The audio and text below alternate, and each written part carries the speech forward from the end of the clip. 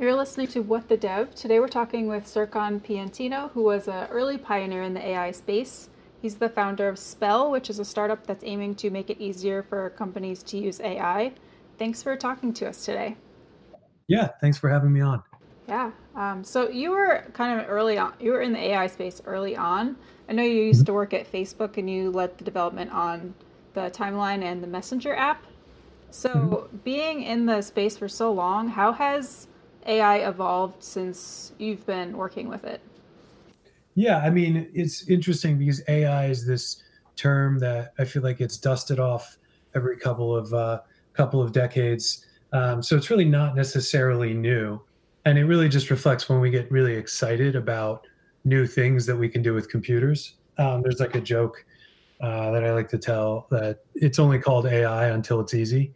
So I'm sure at some point we'll look at the current set of things and we won't look at them as AI anymore. But I think really starting around 2012, the way I put it is there were a lot of open questions in computer science that people had worked on for a long time. Things like specific tasks in computer vision or natural language, in a bunch of what were at the time different domains. And starting around 2012, neural networks kind of showed up and people applying them to these different problems at scale and with the right amount of data and the right compute not only started to tackle a lot of these open problems and created a lot of excitement, but also kind of unified those fields a little bit because now this one technique is the state of the art in a bunch of different places. So I would say that, AI has changed in that it's attracted a ton more attention. There are so many more people paying attention to machine learning than there were even 5 years ago. If you look at the number of papers published, if you look at even in undergrad, a lot of the top universities, Carnegie Mellon, where I went, included, are offering AI undergrad degrees, and of course have a lot more grad students working on these problems. And then I think what you're starting to see the early stages of now is real attention and real sort of like serious investment in industry in taking some of those new techniques in AI and applying them to products and services and things we use every day. Can you talk a little bit about launching Spell and why you guys are working to democratize AI? Yeah, definitely. I mean, I think the motivation, and I think any engineer will kind of connect with this. There's this like core tension that you feel when you see someone struggling with something and you know that you can automate it. And that was kind of one of the biggest motivations for starting Spell is we saw a lot of very cool applications, but we saw that it was just mechanically difficult to deal with it. And people were building their own GPUs under their desk, or they were sort of manually using cloud resources to run experiments. They were, writing scripts to grep through logs to take out things so they could chart and keep track of experiments. And I think that one of the core motivations was just wanting to make that easier and giving people tools that make it much more efficient to um, to just work with AI and deep learning. And I think one of the things we hoped, and to get to your point about accessibility, is that by giving people tools that make running AI just as easy as running any code you can find in the open source world, we thought we'd bring more people into the field and ideally change the way we as a society talk about AI. Because the narrative can often be really dark and it can feel like this very sophisticated, sort of out of reach thing when me and a lot of the other people at Spell just have a lot of fun tinkering with neural networks and playing with them. So the idea with Spell was to increase the access, to improve the conversation that we were having around AI, and to kind of be this bridge from people who already know how to write software to being able to use and deploy things that are built around AI using the same tools that they're already used to using. So, for companies who thought the AI was unreachable to them, how do you recommend they get started with a solution like this? Yeah, I think most companies go through a sort of similar path. They start to make investments in AI, and that usually comes from other things they're trying to do, just getting your data in one place, building a data lake, staffing up a couple people that either have the title data scientist or ML researcher, ML engineer, those types of things. And so that's usually what we see, is that companies start to make those investments in a small handful of people on a team. And then that team might be working on individual projects, or they might be loaned out as kind of like internal consultants to other teams that have problems or questions they want to ask about data, or predictive systems they want to build.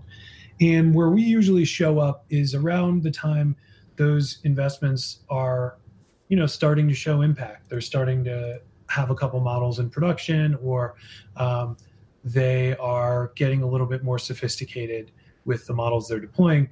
They start to bump into problems, and they usually end up facing challenges around maintainability, where you have a bunch of people working on individual projects, but if one moves on to something else, that code ends up getting kind of stale. It's hard to retrain that application and deploy it again. And they also start to notice that individually, people are spending 80-90% of their time not on machine learning or even data science, but much more on these just operational tasks of moving data around, storing data sets, running experiments, and really just the sort of like raw mechanics of being able to run an experiment on some data, look at the results, and make progress. So in that transition from just having a couple of people to having real tooling that helps them be efficient and organized and ideally collaborative, so that they're learning from each other's work, that's usually where Spell is most helpful. And ideally in the next couple of phases that companies go through, they really invest in something like Spell being not just how their practitioners get machine learning projects done, but also as a way of putting more of that machine learning machinery in the hands of everybody who's technical within the organization, and really turning all of their software projects into things that might use data, that might benefit from AI. What sort of things do you think need to be in place in order for like widespread adoption of AI across the board? I think there are a couple prerequisites, but most companies are already doing these things pretty well. So, you have to have all your data in one place, and it has to be organized. But most companies have a data lake. They have something that resembles this already. Two is you have to start getting this intuition around where problems can be solved with machine learning. So early on in 2017, when we were first starting the company, we talked to a lot of executives that were excited about AI, but they hadn't really started to understand what it could do, what it couldn't do, and map those onto applications within the company. And I think that's an important step as well. But again, a lot of companies, just short of the executive level, there's somebody technical who understands machine learning and who's starting to map out those projects and ideally be able to sort them and prioritize them based on where they're going to have the most impact. I think now the biggest barrier that we see in most organizations is just about workforce. It's just about, and we do these surveys and we look at things like the top growing jobs on LinkedIn, and they're all AI specialist, machine learning engineer, data science engineer, those types of roles. So I think companies are now at the point where they're increasing those investments, depending on industry, some more than others. But really the biggest problem that they're facing is having the right tools in place that they feel like they can onboard more people and increase those investments without sacrificing efficiency. Do you have any predictions for what the future of AI looks like? Yeah, a lot. And I think, if I had to summarize it in one thing, is that we now think of AI as this sort of as its own entity, And I think in the future, AI will be one of the things that people who write software for a living use to build products and experiences. So I think if you think about being able to merge the world where you're programming a computer and you're telling it exactly what you want to do, or the world in which you're accumulating data and examples of what you want it to do, and you're asking it to fit itself to that curve. I think in the future, those will both be interchangeable tools that we use to build products and software in the future. And I think you're already starting to see this from both directions. From the traditional software world, there's just a huge amount of curriculum and coursework. I think the AI practitioner of not even the future, but even just the next couple of years, is a talented software engineer who's gotten up to speed and on machine learning, has done some online coursework, and just has some experience building stuff around TensorFlow or PyTorch, and has taken that experience and is now able to use it in an industrial setting. So you're already seeing software engineers move more toward using AI in their daily lives. And then on the other side, when we look at research labs and people that started from the AI world, you're starting to see the software get more sophisticated. You're starting to see in a lot of those organizations what I used to call this head to tail ratio: how many academics with a research background to how many software engineers with a software background do you have. You're starting to see more of an emphasis on software, more sort of like stable, resilient work and scale that you can get from really knowing how to build good abstract software.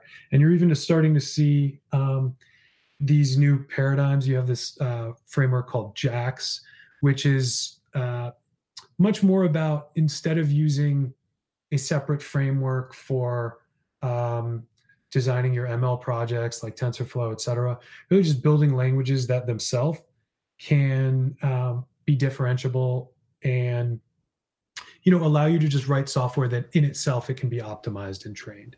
So at the end of the day, as I sort of started out saying, I think software engineering and people who do that and the world of AI are destined to collide and become basically the same thing. That's awesome. Before we go, is there anything that either you or Spell has going on that you'd like to promote?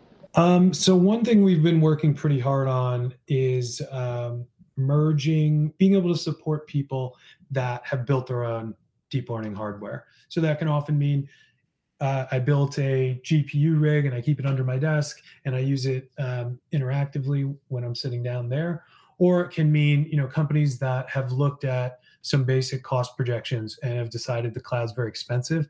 And so companies that manage their own large fleets of GPU machines and servers and racks.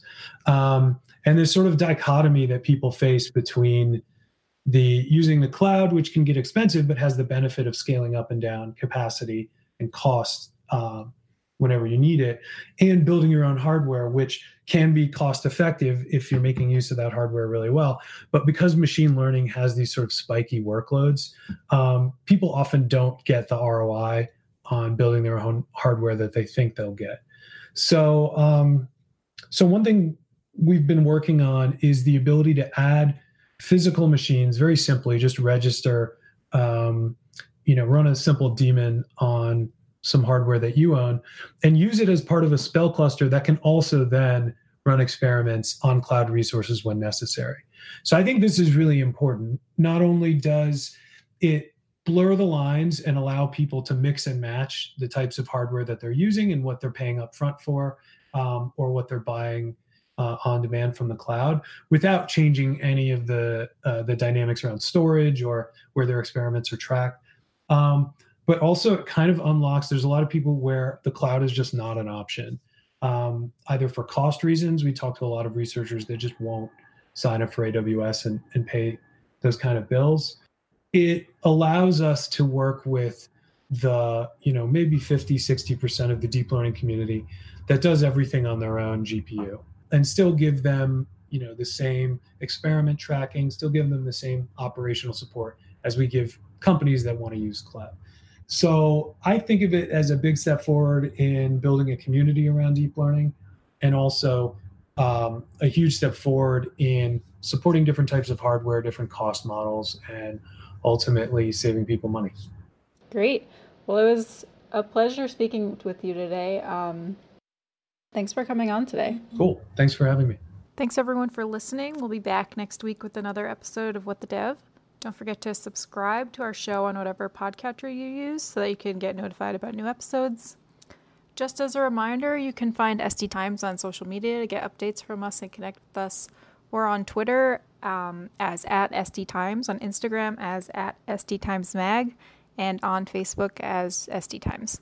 We also have a LinkedIn group that you can join, and that's called SD Times Software Development News. Bye.